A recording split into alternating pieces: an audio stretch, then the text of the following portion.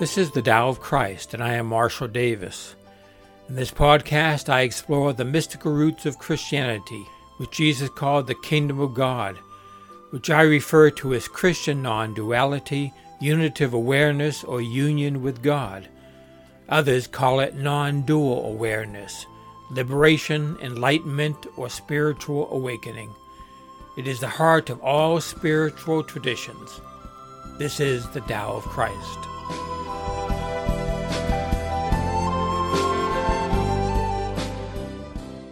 Good morning, this is Marshall Davis.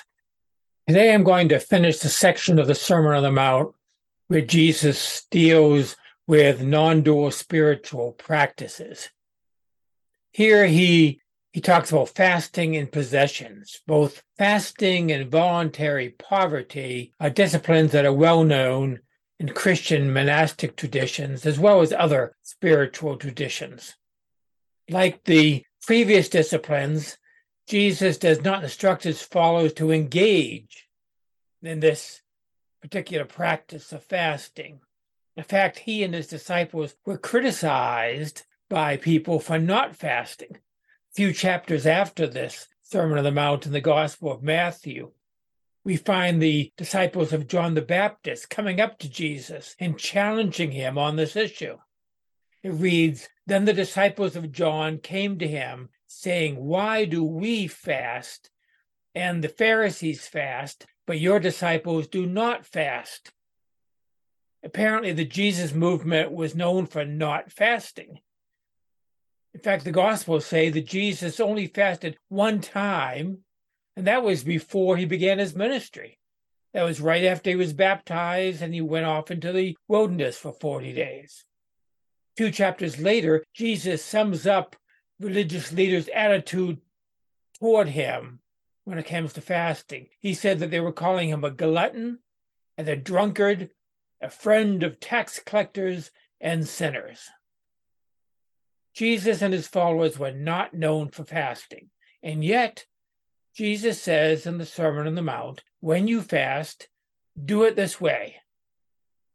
He's not telling us to fast, but he says if we're going to engage in this spiritual practice, then we should do it in a way that does not cater to the ego. And he explains, he says, when you fast, do not look somber as the hypocrites do, for they disfigure their faces to show others they are fasting. Truly, I tell you, they have received their reward in full.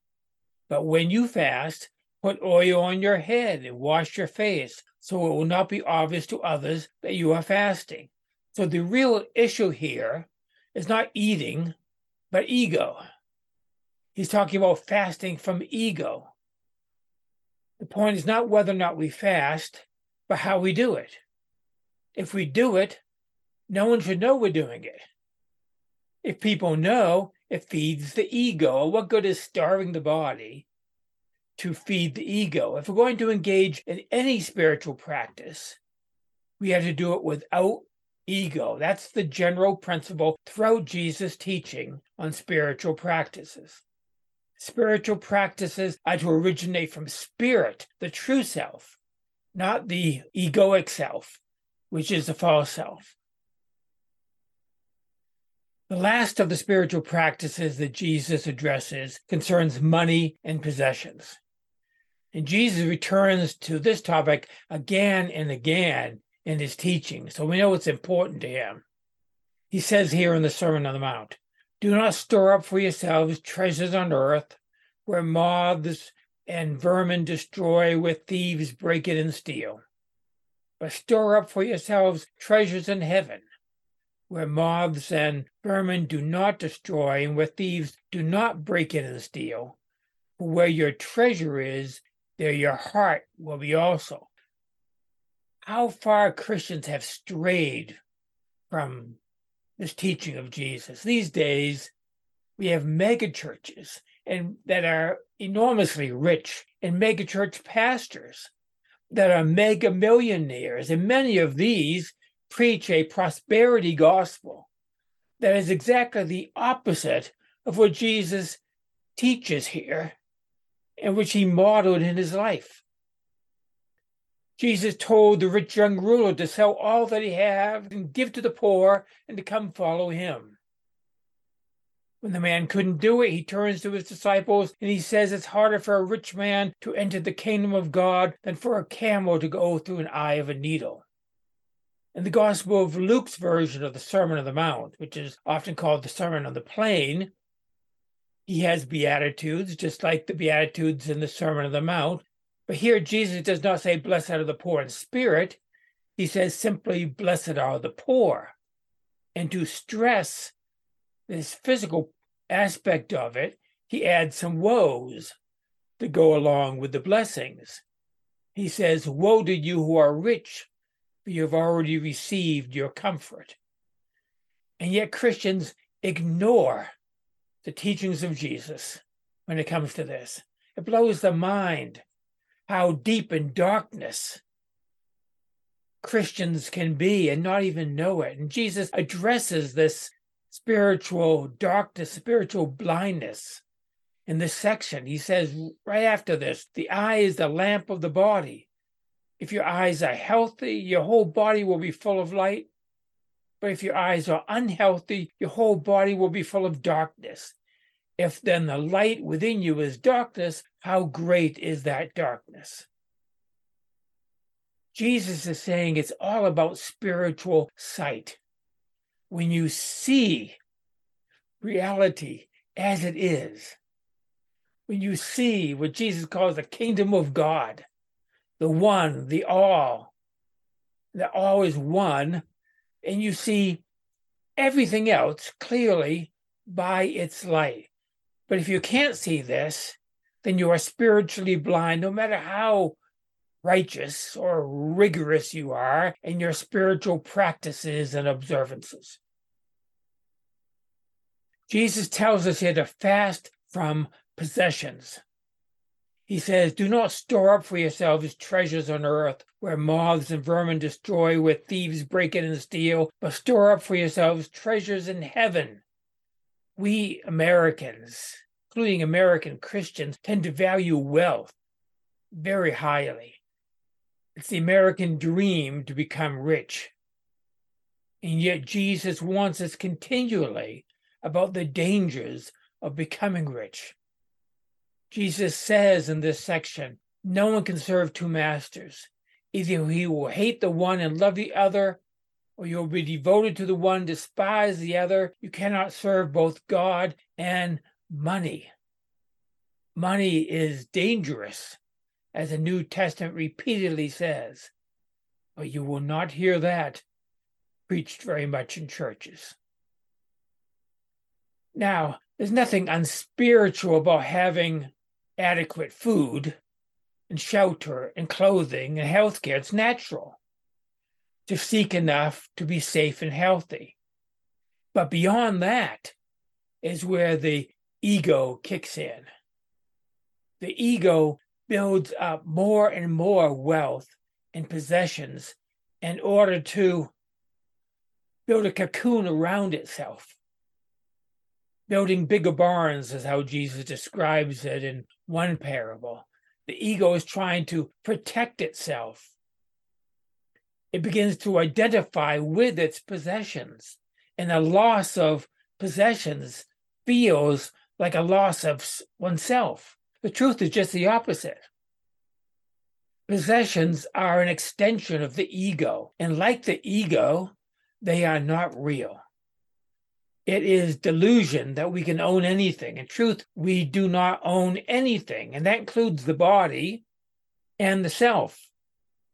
When these attachments are seen as futile, then we glimpse what we really are. We are not a thing, and we can own no things. To be attached to things is to be lost. Instead, Jesus recommends that we store up spiritual treasures in heaven. Unfortunately, that phrase has been badly misinterpreted by Christianity. Christianity has turned eternal life into something that we can possess instead of something that possesses us, or better yet, something that we are. then religion becomes a transactional mechanism to get and to own eternal life. Something that we have and others don't have. And that makes us feel special and different, and it boosts the ego. So heaven is turned into an ego's paradise and a private gated retirement community. The Apostle Paul fed that illusion with his unhelpful metaphor, especially that passage in 1 Corinthians where he talks about building on a foundation using silver, gold, costly stone, wood, hay, and straw. Christians imagine themselves sending building materials up to heaven ahead of their arrival, so that when they get there after death, they'll have a heavenly mansion fully furnished waiting for them to move in. We have simply exchanged the concept of worldly riches for the same type of concept of spiritual riches that will make us big shots, big egos in heaven. Dante's Divine Comedy, the Paradiso, presents the idea of levels in heaven, and that appeals to the ego. Heaven becomes all about a separate little self that will have its own little separate heavenly kingdom. It's all ego. This is not what Jesus is talking about when he speaks of spiritual riches. For Jesus, the kingdom of heaven is not a place in the sky where we build a mansion funded by a spiritual IRA that will ensure a prosperous eternal retirement. Jesus is talking about getting rid of the whole idea of the self and possessions. We own nothing now. Everything is on loan from God. We do not even own our bodies, even though we refer to these as my body. We own nothing because we are nothing. There is no separate psychological entity, no self to own anything. Possessions are an illusion of the self. Fasting from ego is an expression of knowing that we are nothing and own nothing. And when we see we are nothing, suddenly we see we are the all. The Gospel of Thomas communicates this. At the very beginning of the Gospel, Jesus says these words, "Let him who seeks continue seeking till he finds. When he finds, he will become troubled. When he becomes troubled, he will be astonished, and he will rule over the all." That is spiritual riches. And not know this all is poverty.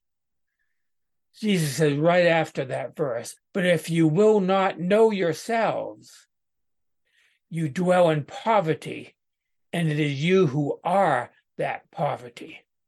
Spiritual riches, heavenly riches, is to know the truth and to be free from the illusion of ego and all its possessions. That is it for today. Grace and peace to you.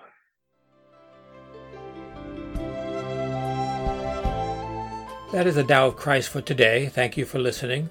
You can access other episodes of this podcast at thedaoofchrist.com.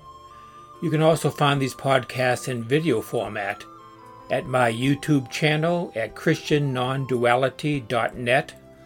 My blog, Spiritual Reflections, can be found at marshalldavis.us. There you will also find a link to my books and my email address. Join me next time for another episode of the Tao of Christ.